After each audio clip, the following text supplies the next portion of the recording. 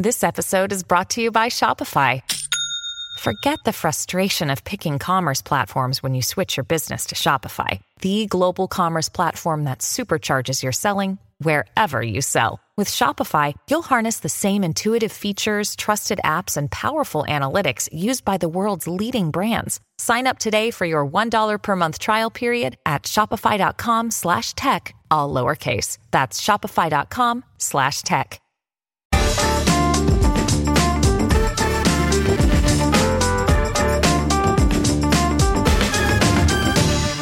Hello and welcome to The Bunker. I'm Arthur Snell. We often hear about the current crisis in Western politics is caused by people who have little to hope for, left behind economically and culturally. The worker in a post-industrial Rust Belt seeing their job move offshore to China. The millennial who knows they'll never be able to afford to buy a house in the town they were born in. But what if the reason for our current malaise was simpler, but also more profound? Might it be down to a lack of virtue among our citizens, a crisis of narcissism? Tom Nichols, an author and academic at the US Naval War College, has noticed that the people tearing apart liberal democracy are mostly white, middle class, and comfortable. Is the greatest threat to Western security a bored middle class, not the desperate left behind?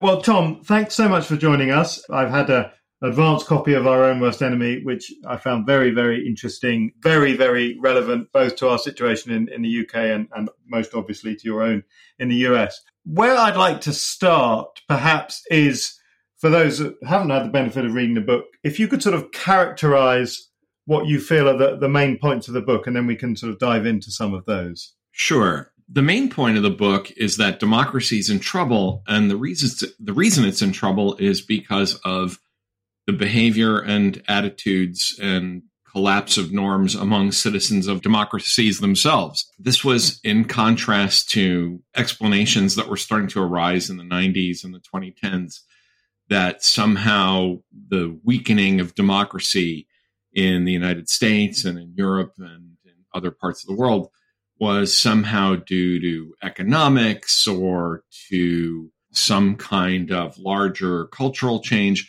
I just found those explanations difficult and unsatisfying because when trying to write this book, I couldn't make those explanations work. I mean, I think we're all working on the same thing. A lot of folks who write about democracy are all trying to figure out why the great third wave of democracy seems to be in retreat. The first, of course, being the 19th century, and then the defeat of fascism and the fall of communism. This large wave of democratization that we saw in the 20th century now seems to be on the retreat. And I decided to hold up a mirror to the voters themselves. And the underlying argument is that we are a much more narcissistic culture in the developed world. We've gotten used to long periods of peace and prosperity, as counterintuitive as that may sound to some folks. And we have gotten used to very high levels of standards of living, including constantly being hyper-connected to each other, which turns out to be a pretty bad thing for maintaining a democracy. One of the things, I guess, in a way that is most striking about your thesis is you're not giving us a free pass. You're not saying, well, it's very difficult because young people can't afford to live in the same neighborhoods as their parents, which is certainly an argument you hear a lot about in the UK. You're not talking about deindustrialization and all the dislocation that causes. To quote from your book, liberal democracy depends on knowledge and virtue. I suppose before we come on to the knowledge and the virtue, is it worth just interrogating some of those points? Clearly, the world of the 21st century, particularly if you live in North America or Western Europe, is a world of great personal safety, mostly general physical security, all manner of things that even for people born in the mid-20th century is a substantial change. But there are things that are difficult. I was looking today, as I read your book, life expectancy has been falling both in the United States and in the UK, I think, for the last decade. That suggests that, is it possible that we aren't necessarily delivering on this sort of great promise that we thought we were offering? Well, there's a couple of points here. First, let me make an empirical point, which is that the people that are the source of illiberal behavior, the kind of people storming the U.S. Capitol, the kind of people voting for populist and illiberal parties in Europe and Turkey and Brazil and other places. This is not a revolt of the poorest. This is not a revolt of young people in the streets who can't afford to live in Brooklyn or Queens. This is not a revolt of dirt poor folks across America. And remember, in America, a lot of the very poorest folks are people of color. They are not part of that movement. This is overwhelmingly a white middle class movement. And so the evidence for that thesis, and this is part of what I wrestled with when writing the book, it's just not there. It doesn't mean that these aren't real problems, but it means the people experiencing these problems are not the people that are tearing apart liberal democracy. Ironically, it's people who are actually reasonably well off. And as I point out in the book, this is a throwback to Eric Hoffer's warning in 1951 that the greatest threat of an authoritarian mass movement comes not from the very poorest, but from a bored middle class, from people that have kind of lost any sense of purpose and start looking for holy crusades. And I think that's one of the reasons you're seeing the decline of democracy being intertwined with conspiracy theories, because conspiracy theories make life more interesting. And, you look at the people, for example, who are being arraigned and now pleading out in the January 6th riot. Overwhelmingly, these are not young and unemployed or poor people. These are professionals. These are dentists and accountants and real estate salesmen and people who had the money to buy plane tickets to Washington, chartered jets to Washington, buying a lot of expensive military gear, paramilitary gear. This is now the collapse of norms among a bored global middle class. And you find this in other countries where anti-establishment populist movements are actually being funded. I think it was Martin Wolf of the Times who called them Pluto-populists, that these are in fact movements being led by immensely rich people. Donald Trump, the 5-star movement, Johnson himself, and the Brexiteers, who, as Anne Applebaum pointed out so caustically, behind closed doors, laughing about Brexit and then, walking out in public and waving British flags at people. One of the things it's tempting to sort of fall into, and I don't think you are doing this, but I'd be interested in your views. It's tempting to fall into a kind of response, which is that, well, we need life to be a bit tougher, and we talk about the great generation that fought World War II and compare that with the, as you rightly observe, the sort of absurd narcissism of the modern age. But I don't think you're not arguing that the modern West needs some kind of cataclysm in order to set itself right, are you? No. And in fact, in the book, I say, look, this is not some sort of, blood and iron argument, which has become increasingly popular with a lot of people on the right wing in America to say, what we really need is a good war with China will, straighten everybody out kind of mentality. Absolutely not. And part of the reason I wrote the book is that I was hoping that people in the democracies would take a look at themselves before something terrible happens. Interestingly enough, I began the book before the pandemic. And the book I wrote before this one was about expertise and the rejection of expertise. And when I wrote that book, I said, well, some sort of disaster usually snaps people out of these kind of anti-expertise mode, whether it's a depression, whether it's a military conflict, places where you need experts. And I said at the time, or a pandemic, something that requires, medical expertise. What I didn't expect was that even a pandemic could become weaponized as a kind of tool of narcissistic outrage, as it has become here in the United States. I'm not arguing for some sort of national cataclysm, partly because I think it would be immoral to make that argument, but also as a practical matter, I think it's pretty clear it wouldn't work. Yeah. And I think democracy, as I say in the book, democracy is an act of will. I mean, at some point, we're just going to have to look at ourselves and decide to be better people. And I know that's a hard message to put forward. When I started writing the book, one of the folks reviewing an early draft of the project said, I hope we're not left here with moral hectoring. And I said, first of all, I think there's a place for moral hectoring, but I think that perhaps the alternative to some kind of disaster is that we have to start small and start local with projects that people of different political loyalties can cooperate on. I think part of the problem is that every time we talk about this, Americans in particular say, well, I would vote to change the Constitution and eliminate the Electoral College. And none of those things are going to happen. They're too big.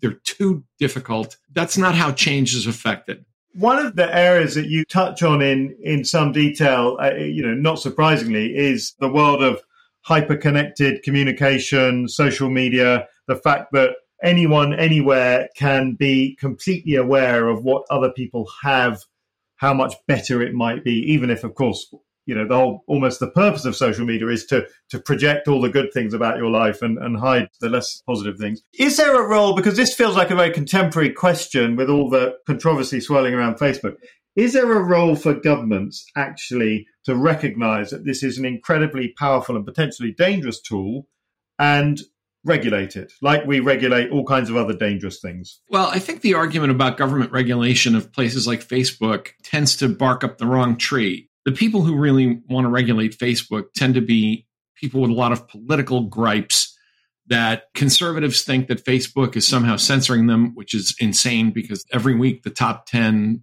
sources of content are from far right crazy town commentators. And the people on the left who want to censor Facebook or censor content on Facebook want to set up some kind of gatekeeping for, truth and objectivity, which I think always ends badly. The problem I write about with regard to Facebook and other forms of social, and I love social media. I mean, as I say in the book, I'm part of the problem. I mean, I have 500,000 Twitter followers, so, I can't take too many shots at social media. My real concern is that the way people use social media is only partly about politics, but it's basically to snoop in on each other's lives and generate huge amounts of resentment and envy. It's not a resentment between the plumber and Jeff Bezos. It's between an office manager and another office manager further down the street who, for some reason, has granite countertops. And, people are walking away from these idealized lives they see on Twitter and say, well, okay, clearly, my neighbors are doing better than I am. That means I'm getting screwed. That means democracy is unfair and democracy should go out the window. We have become incredibly petty about this in the book. I don't know if there's an equivalent of this in Britain, but here in the United States, there's even a thing called Zillow addiction, where people go on this website about real estate prices. And of course, it's full of, and I just sold a house recently and I did it myself. You can literally take virtual tours of every house that's on sale all around you. And I mean, you can spend all day going in and out of other people's homes. That's really bad for you. There are people whose houses are, and I quote one of them in the book, whose houses are not on the market and will never be on the market, but they admit that every week they just look around and say, what are my neighbors worth? That is about the least virtuous thing you can do in a free society, is just walk up and down the street, peering in people's windows and saying, how are you doing relative to me? Are you making more money? Do you have a nicer house? Maybe our equivalent of that is the fact that the Daily Mail, which you're probably familiar with, as a right-wing, slightly populist newspaper, whenever it prints a story about any person who has been in some way humiliated in public, they always say the value of their home, as if it's kind of, this terrible person whose home is worth £500,000, it kind of emphasizes that we should not only hate this person, but envy their ill-gotten wealth. It's a weird trope in British public life, so it's definitely not unique to America. We know that social media is addictive. We know that internet use is addictive. We carry these miniature computers in our pockets that give you instant access to all of human knowledge, but we end up filtering it just to, as you say, take a virtual tour around your neighbor's property. What are the things that we can do? Because it's a bit like, there's a risk that we're just people saying, well, people should stop drinking alcohol. Well, throughout human history, people have tended to do that, and one or two societies have stopped it. But basically, it's a feature of human existence. So it's probably not going to go away. Well, it's not impossible. And another debate that is common to the developed world, it's like saying, we've never had more food available to us, and yet we are all fat and diabetic because the food we choose to eat is mostly junk food. When I was a boy, we watched movies like Soylent Green, where we thought we would, I'm sorry to ruin the movie for anybody, but we thought we'd be literally cannibalizing each other because the world would be so overpopulated and starving. And yet here we are in 2021 still subsidizing food so that farmers won't go broke. It's the same question. What do? Do you just go around and shut down fast food joints?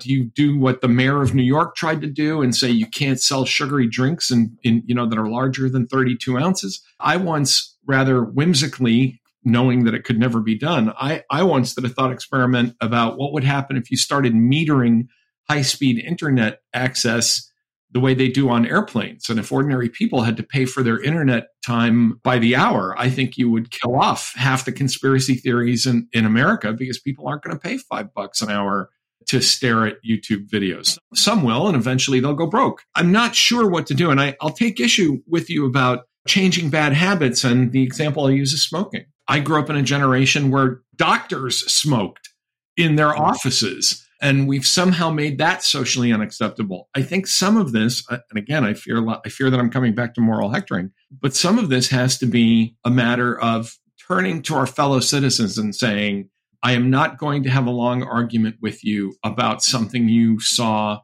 on YouTube. I said to someone recently who tried to engage me in a conspiracy theory about the election, I said, look, I'm not going to have this discussion with you because it would demean both of us. And it kind of shocked that person that I basically said, you bringing this up from the source that you did is the equivalent of, walking into a neonatal ward with a lit cigar. And I'm not going to have it. One area that you don't really talk very much about in your book, but I wonder whether it's relevant, is actually the issue of climate change. Obviously, it's not going to affect everyone equally, that would be incorrect, but it will affect everyone in certain ways, and it will have impact. And is it possible, I mean, this is perhaps me just hoping for a bigger pandemic, but that would be the cataclysm that makes people sit up and change their behaviors because it is so universal? It's too gradual. And that debate has become too politicized. And actually, at least here in the United States, to talk about climate change has become yet another one of those tribal signifiers. I don't really think that effective action on climate change comes until we're out of this hyper-tribal phase that we're in. I thought you were going to ask, and because there have been some folks who've raised this question with me of saying, well, don't you think that there are people turning against democracy because of climate change? But again, I'll just point out that the people turning against democracy are actually the comfortable middle classes. They are not people in underdeveloped countries who are running out of water. They are people who are perfectly comfortable suburbanites in America. This goes back to the same problem, by the way, and I meant to comment on this when you brought up life expectancy. Life expectancy overall in the United States is not declining. Life expectancy is declining in a particular subset of white Americans who are drinking. And these are, we call them deaths of despair now, right? Those deaths of despair were always there. When I was a kid, people drank and smoked and died in their 50s. I would argue that's a transitory effect that's happening here in the United States. It's almost entirely concentrated within 4 states. Just like climate change and other things, these are not really the sources of what's happening. And that's partly why it was such a frustrating book to write, because I think a lot of people who look at democracy say, these are the people who should be rebelling against democracy, to which I always answer, yes, maybe, and perhaps we could argue about that, but they're not. And if that were the case, then the most anti-democratic elements in the United States would be African Americans and the very poorest immigrants and the very poorest people of color in the United States. And that is simply not the case. There is something else going on. And here in the United States, I think there is no way we shouldn't leave this conversation without talking about race, because this is a heavily racially motivated attack on democracy, not just in the United States, but in other places. I mean, they're political entrepreneurs, and I talk about them quite a bit in the book. Particular leaders who are effective at leading public opinion are creating this sense of otherness, which populism always does, right? We're the real people. You're not the real people, to the point where, as I point out, there is an anti-Muslim movement in Poland, which, of course, maybe Americans never know why that's funny. Maybe a European audience will kind of smile more knowingly at it, because there aren't that many Muslims in Poland at all. Yeah. I mean, it's really kind of crazy, but it's effective to say these other people are the threat to you and to your comfortable life. So therefore, we must junk the whole system that allows this to happen. So all of these larger issues, climate change and poverty and life expectancy, I actually think those are issues that won't get dealt with until we are out of this kind of narcissistic wrestling match that we have created for ourselves in the liberal democracies of the United States and the West. Your reflection on Poland reminds me, I live in a part of rural England where there are basically no immigrants, and yet in local elections, you'll have someone running for the municipal council who'll go on about, well, there's so many immigrants, which is why housing prices are going up. And you say, well, I literally cannot find an immigrant here. I would have to drive an hour to a city where there may be immigrants. It's the same here in the United States, where the anti-immigration feeling is sky high in places like Montana, right, and northern New Hampshire, and Iowa. Yeah. And it's heavily driven by television and by, again, social media, where we think that, these caravans are pouring over the border 2,000 miles away and they're 15 minutes from my home. We do have a problem, I think, that the inability to kind of perceive reality. I mean, forget about virtue for a moment. We now have millions of people, at least here in the United States, who literally have become delusional, who are so detached from reality that it is impossible to have a rational conversation with. There's nowhere to start. And I think that on that, I don't want to be, this dark and pessimistic, but I don't think those people are coming back. I think they have climbed very high in the tree and they are not going to be able to climb back down. And I think there's just an issue of demographic change here, that population is they're mostly older people, my age and older, and they're just going to have to age out of the population. And hopefully the younger generation behind them is a little more grounded in basic reality. We want to finish on something of a uplifting note. Now, your book is thought-provoking, and you end, of course, with the story of Pericles, the great orator of Athens. In a darkly funny way, you note that he died of the plague, which seems, that's a very 2021 way to go. But I guess, if it's not an unreasonable question, if you were going to sort of finish on a slightly upward note, what would your sort of concluding point be, both in this conversation, but also in the sort of wider argument around this book? Well, one of the things we're learning already, and at the time you and I are having this conversation, we've already seen that the populist government in the Czech Republic has been voted out of office. Yep. In some sense, I think Europe is ahead of the United States here, that the populist wave has crested. One of the things we learned is that populists really are terrible at governing. I'm hesitant to say it because I don't want us to rely on the incompetence of the people that would undermine our democracy, but they are staggeringly incompetent. Yes. Donald Trump is the first president not to be reelected in ages here in the United States. Normally, an incumbent president's pretty tough to knock out an incumbent president, but Donald Trump managed to do it. I guess the positive, I'll try and end on a more uplifting note, because I think the book does end a bit darkly, is that there are more of us who believe in liberal democracy than there are of democracy's enemies. If we band together to vote and to behave responsibly, we can, in fact, carry the day.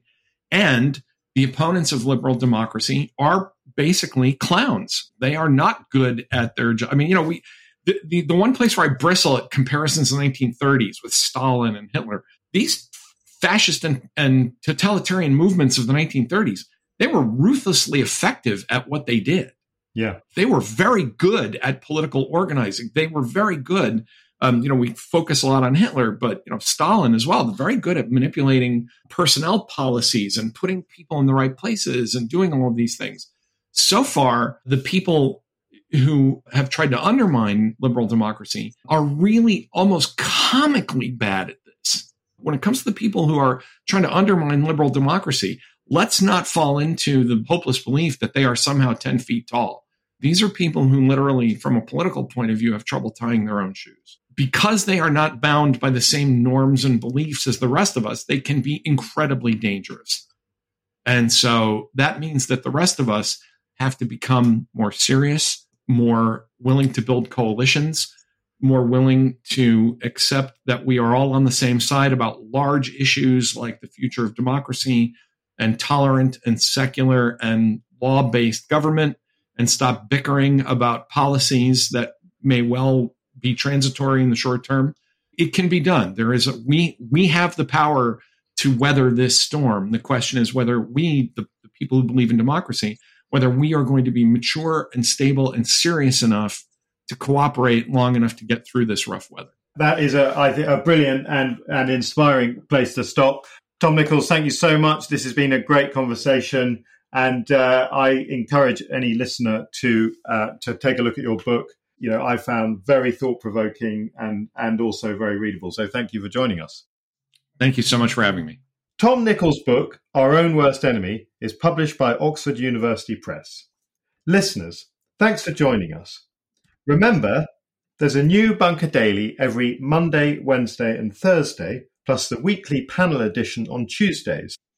And don't forget our weekend editions, including the new Culture Bunker. You can also support us by backing us on Patreon, the crowdfunding network. Search Patreon Bunker Podcast to find out about early episodes, merchandise, discounts for our live shows. Thanks for listening. See you next time.